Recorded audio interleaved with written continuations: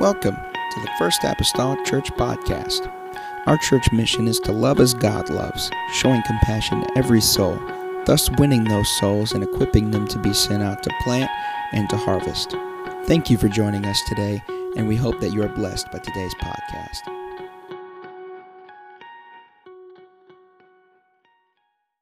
I said there's power in the name of Jesus. Amen. Stand with me if you would. Meet me in the book of Nehemiah chapter 1. Amen. Nehemiah chapter 1. Thank you once again, Elder Pastor McGee, Pastor Paul McGee Jr., my great friend, to the Mason family, to my good friend, Brother Daniel Wright. I keep in contact with him as I travel across the country. Great to see him here tonight. Amen. It is just great to be in the presence of the Lord with you. Now, I want to give you a disclaimer. As an evangelist, I'm still learning. In our 5 months of evangelizing, I'm still learning, I guess, how to preach like an evangelist. And I know that I'm supposed to preach deliverance and Holy Ghost and preach the fire down. And I'm not going to be able to do that tonight. I really, really wish I could preach something that would make you shout and dance. And what a time we've had in praise and worship in this place tonight. But the only thing I know to do is to listen to the voice of the Lord. And so I'm not asking for forgiveness, but I invite me back and I'll preach something that'll make you shout. Yeah, I just plugged that in right there. For some of you tonight will be a history lesson. For some of you tonight will be a life-changing message. Amen? I want to try to share with something. I can't take credit for this sermon tonight. The sermon that I'm going to preach to you tonight actually was quoted by a New York City tour guide. I'm being very serious. As my wife and I toured New York City just a couple of years ago, we found ourselves in a place, and as this tour guide began to talk to us about what we were seeing, my jaw hit the ground. I looked at my wife, I said, "Are you hearing this?" And I could not get my phone out quick enough and type what I was hearing.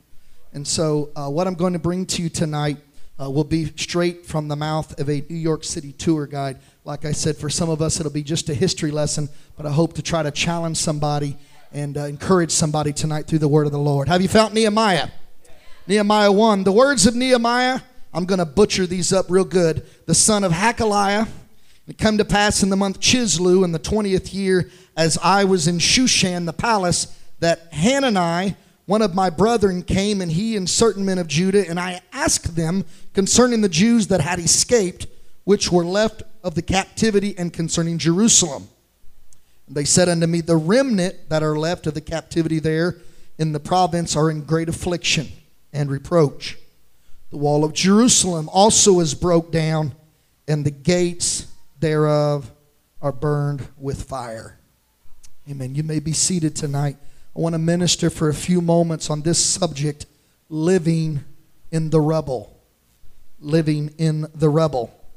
As we read the story at the beginning of Nehemiah, we find Nehemiah in the middle of a very bad day. And in fact, as we read this passage, really the only hopeful word in the entire passage is that word remnant. That there was actually still a body of believers there that were surviving in Jerusalem. But there were no walls. The walls were torn down.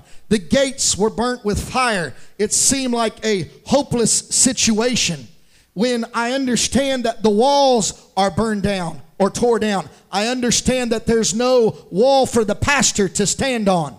Where the Bible declares to us that the pastor is the watchman on the wall. If there is no wall, the voice of the pastor has been silent. If there are no gates, then there is no protection. There's nothing to keep the enemy from further coming in and destroying the remnant that is there. It's a bad day in the life of Nehemiah and his friends.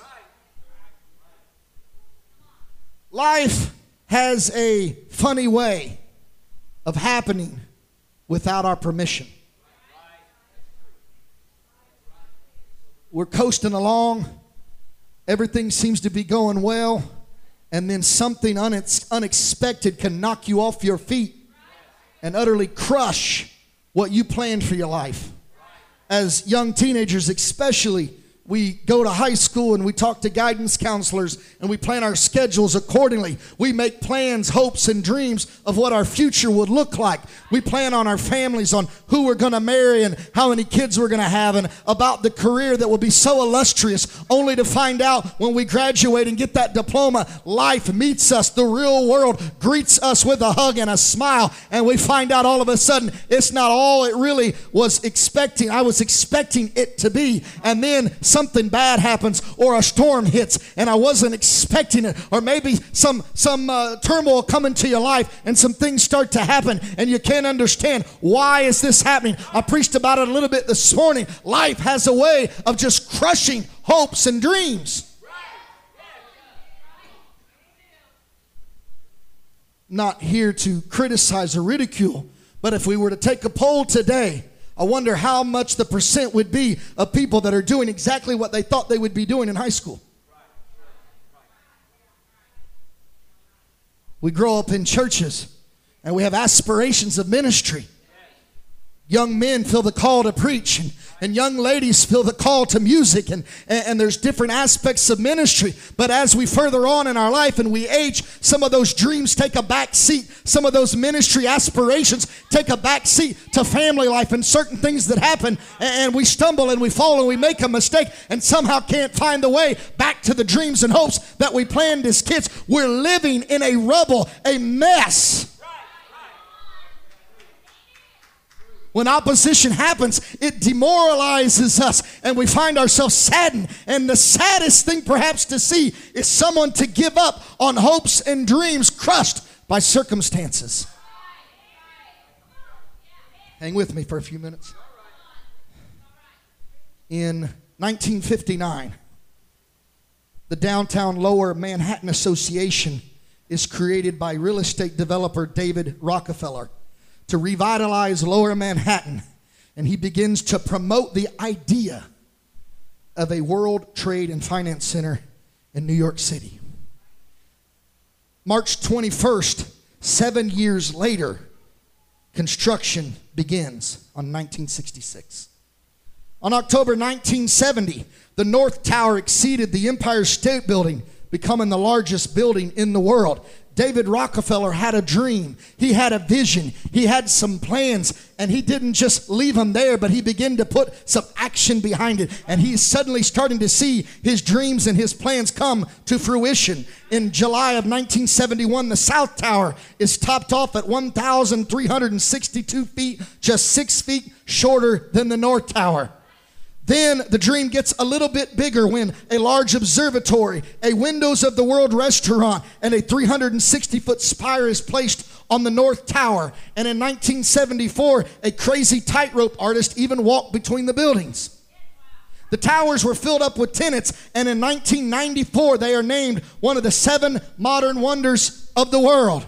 What an accomplishment of hopes and dreams of just one man. He saw it in his mind. It started with an idea, and just a few years later, he's seeing some things come to happen. So as it is in our lives as we hope and dream. But that's not the end of the story, because we find out this man, David Rockefeller, did not throw this thing up without any adversity, but he was faced with persecution by business protesters, and he's fought by legalities, and the dream, it seemed like it was going to stop, but David Rockefeller said, no, I'm going to continue. I'm going to keep fighting. I won't let this detour me.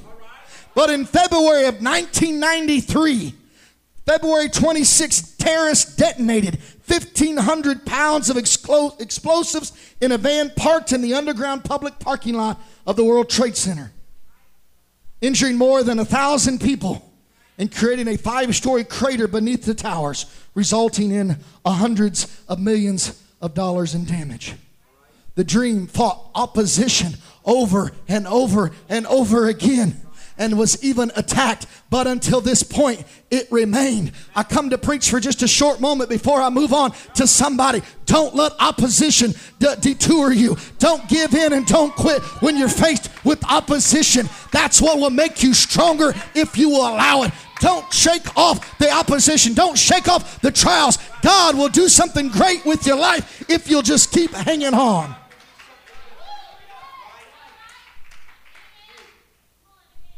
course, we all know what happened September 11th, 2001. The dream finally collapses.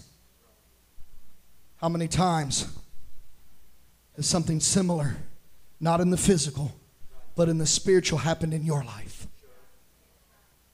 You worked on something so hard. You dreamed big because that's what they told you to do. Put all your time, your money, and your energy, invested it in something that you believed in, only to see it crushed by some storm, some trial, some form of life that came along that you weren't expecting. Maybe for you it wasn't a one-day collapse, but over a period of time you've lost touch with where you wanted God to take you. Praise and worship seems dry. Prayers seem to reach a brass heaven. And we are faced with the reality of living in the rubble of some big dream that we once knew. I want to ask you tonight, church. I'm reaching for somebody tonight, church. What will you do? Will you continue to live in the rubble, or will you die in the rubble? The Bible declares to us that Joseph had some big dreams. Favored of his daddy and favored of God. He dreamed big. He began to shoot for the stars, and he had big dreams, and there were those around him that conspired against him. And I talked about it this morning, but they threw him in the pit, and they made this statement. They said, "We will see what shall become of his dreams." I want to ask you, ladies and gentlemen, something tonight. What has become of your dreams? What has become of that passion that once burned down deep inside of you to perform ministry for God and in the kingdom? Where is that passion that once, is there a flicker still there somewhere that I can get a hold of tonight, that I can reignite something inside of you to say, I remember the passion that I had as a young child or as a young man. I want that thing to burn again. I want it to take off until it consumes me tonight. I wonder, is there any life left in the rubble tonight?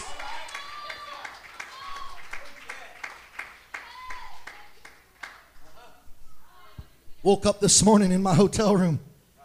As soon as I popped my eyes open, the Lord spoke to me this very phrase. I didn't hear an audible voice. As the Lord speaks to me, He spoke to me and He said, "Tell my people tonight that I am a restorer of broken dreams." I come to minister to somebody tonight. God is a restorer of broken dreams. That thing you thought was dead, that thing you thought had no life, that thing you thought you'd never see again, that dream, that ministry, that hope, those things that you worked so hard for in the past, you thought it was buried, it was dead, but there's life in the rubble tonight. If you just let that thing grow tonight, if you let God re-anoint you tonight, I can see 2016 being a breakout year for somebody in Mount Carmel, Illinois, if you'll see the life that's in the rubble.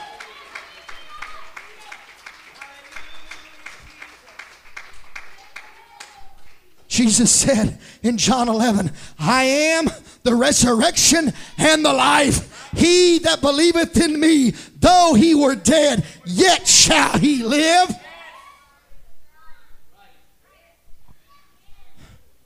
There are 3 resurrections mentioned in the scripture. We find first a man by the name of Jairus, whose daughter was dead. And you know these stories found in the book of Matthew chapter 9.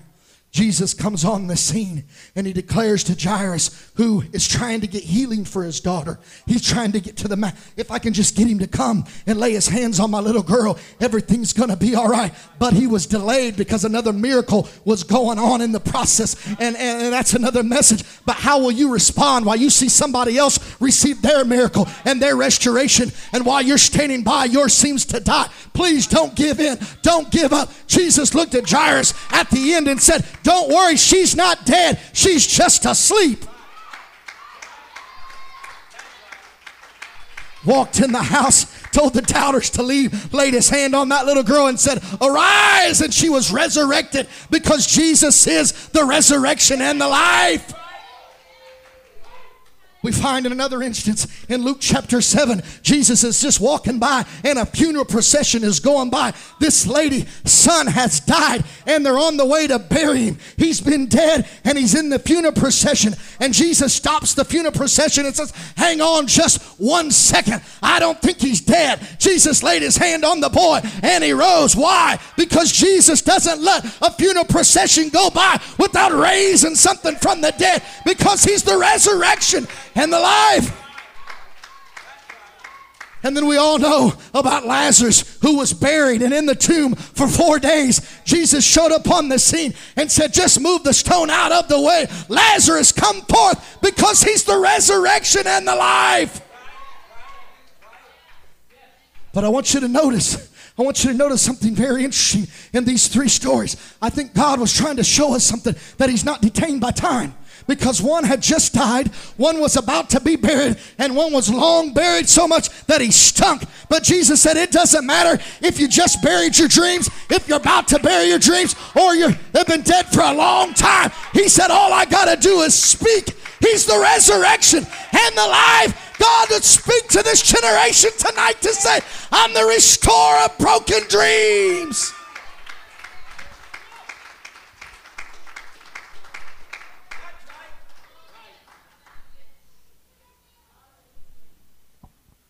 After the collapse of the towers, only 23 survivors who were in or below the towers escaped from the debris, including 15 rescue workers. The last survivor to be removed alive from the World Trade Center collapse was removed 2 hours or 27 hours after its collapse. When our dreams collapse, when our hopes are lying in a rubble, they're lying in a rubble of disappointment, in a rubble of fear, doubt, hopelessness, failure, shame, regret, and guilt. I'm preaching to some people tonight that you've been living with those emotions buried in a rubble of things, reaching for life. Will it live again?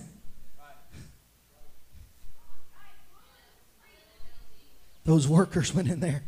Pastor McGee, and I believe it's the job of the pastor and the saints of God, when they see somebody in the rubble, to begin to move those stones of regret, to begin to move those stones of failure, to move out those blocks of shame and guilt, and to try to create a way of escape for somebody. My God, apostolics are too good at pouring on more stones when somebody's buried. We got to stop. We're supposed to remove the stones. We're not supposed to kick them while they're down. We're supposed to be encouragers of one another. God, give us the apostolic identity that when somebody's fallen, that when somebody's hurting, we'll go to the mark and lift up the stones and say, I'll move the clutter, I'll move the stones, I'll move the rejection, I'll move the fear, I'll move the doubt out of your way so you can live again.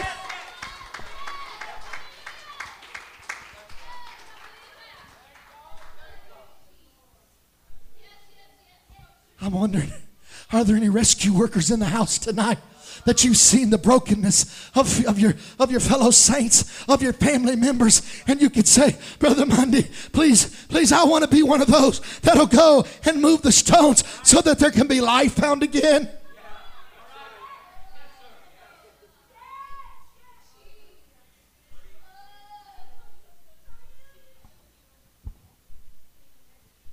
We're in New York City.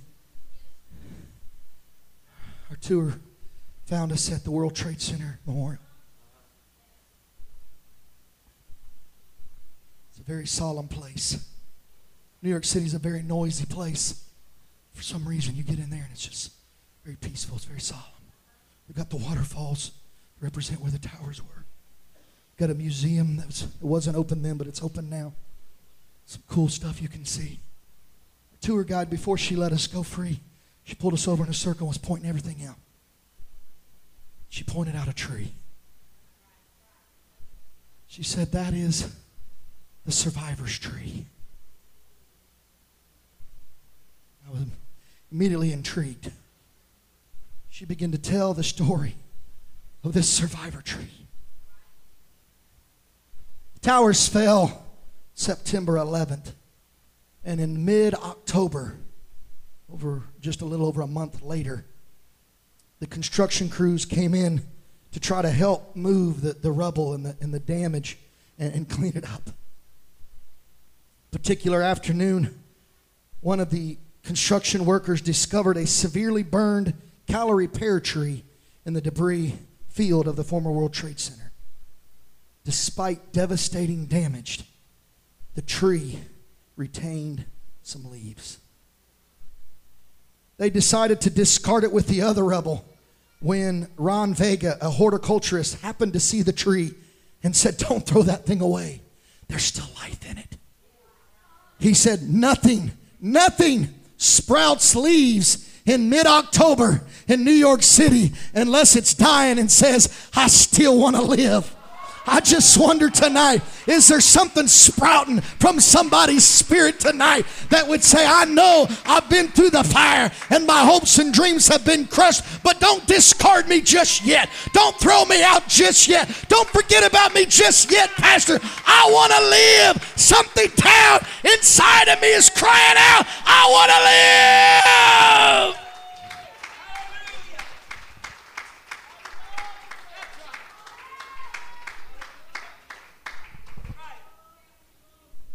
Hang with me for a few more moments tonight. She began to tell us about this tree, and I was so mesmerized. I couldn't believe what I was hearing.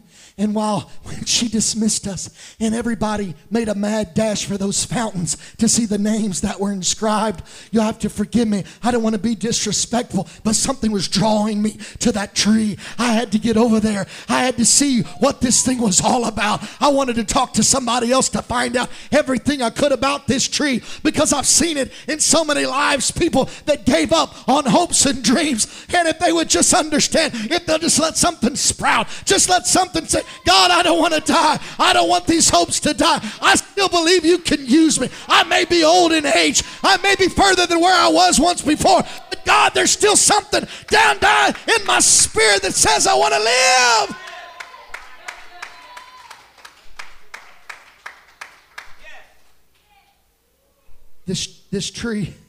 This tree went through 4 steps that I believe is very practical for us today.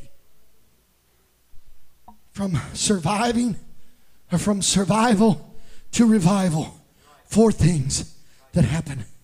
The first thing, they took this tree to a nursery and they replanted it. I'm going to tell somebody tonight, if you're under the sound of my voice and you say, "Brother Mundy, you're reaching for me, you're ministering to me tonight," I want to tell you the first thing you've got to do is you've got to get planted. You've got to get so planted in the soil of this church and in the kingdom of God. You've got to find a place to say, "I'm going to put my roots down again. I'm not going to be washed away. I'm not going to be torn apart from a storm. I'm going to bury my roots. I want to soak up the nutrients around. God, let me get buried. Let me get planted. Let me get planted in your word. Let me get planted in a church. Let me get planted in your kingdom. God, would you plant me today so that I can be given the proper nutrients so that I can begin to grow again?"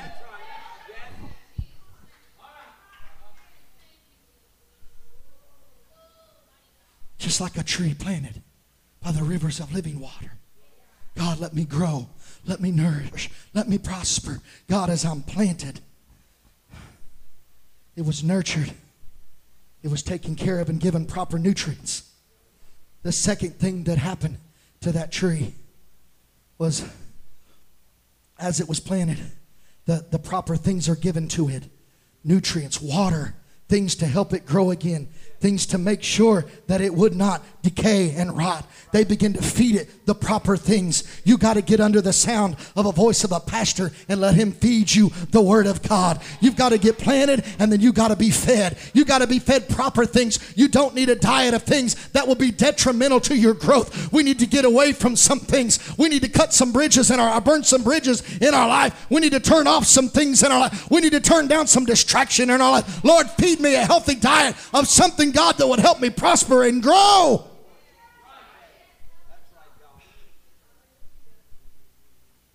The third thing that happened to this tree, and probably the most painful, was they took it, they dug it up, and they took it right back to where it fell.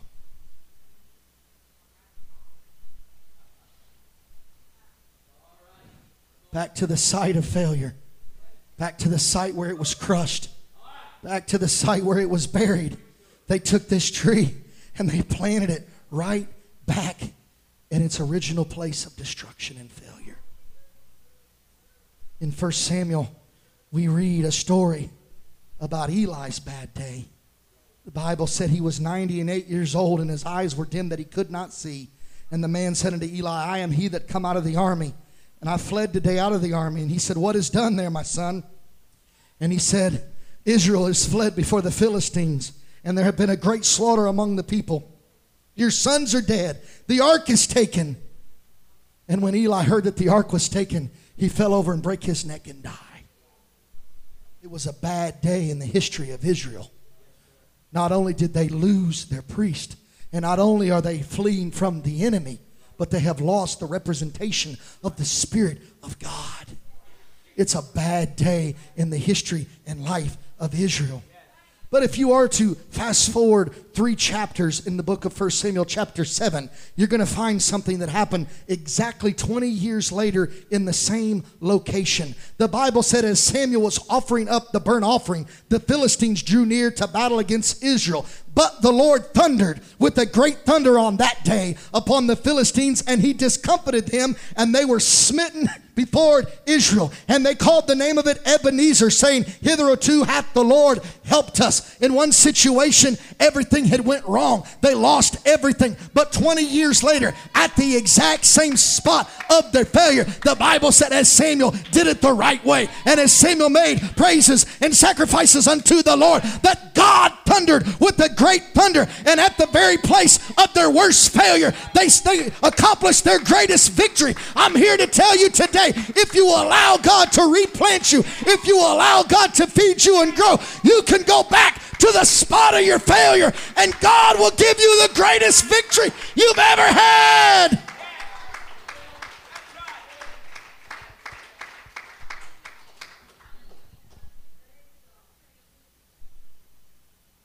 I feel like telling somebody tonight, if the devil was going to kill you, he'd already done it.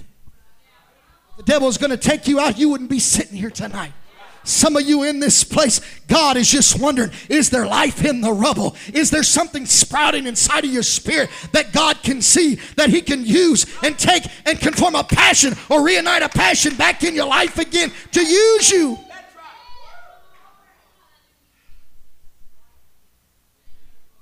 The last thing they did, it's really not my place to do this, and I'm going to let you take care of it, but I'm just going to make a point here. The last thing they did was they put a fence around that tree. They said, we can't just set it here and just hope that it'll make it, but we got to put some boundaries around it. I'm not going to tell you what those boundaries are. That's that man's job. But let me tell you something. You absolutely need a fence in your life. You need some boundaries in your life. Unless you think I'm just making this up, unless you think I'm crazy, I begin to ask. I said, well, tell me more about this tree. And they said there's a lot of legend, a lot of stuff that they're saying. Not everything's true. They said that it was struck with lightning. I couldn't confirm that. But one thing I did confirm. Shortly after they planted it back at the World Trade Center site, they put that fence up around it. Hurricane Sandy, I believe it was, began to blow in New York City, destroyed the harbor, and they said the winds began to get so heavy, it about picked that tree up and laid it on its side. And the only thing that held that tree up all night long was the fact that it had a fence around it. You've got to have boundaries in your life. You've got to have a standard in your life. You've got to have some righteousness fenced around you so that when the storms blow, you can stand the storm.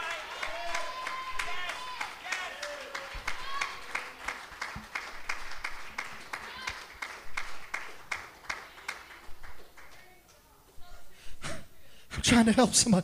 Don't despise the fence in your life. Don't despise the boundaries. The thing that this man steps up here and says, church, I wish you wouldn't go there. I wish you wouldn't watch that. I wish you wouldn't do that. You better not despise the standard and the fence in your life. You need it, because when the winds of false doctrine blow, when the storms of life blow, you can lean on that fence and it'll keep you alive.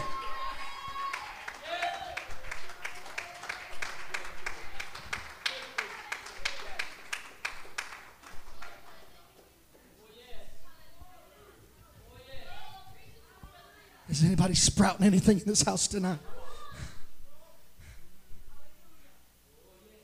I wonder if you'd stand with me.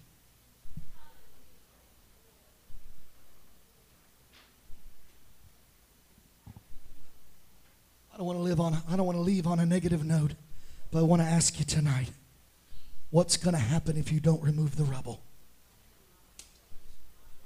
The search for survivors did find others who had survived for days under the pile of rubble. These people were found with life detector listening equipment. And with this equipment, voices could be heard on the surface.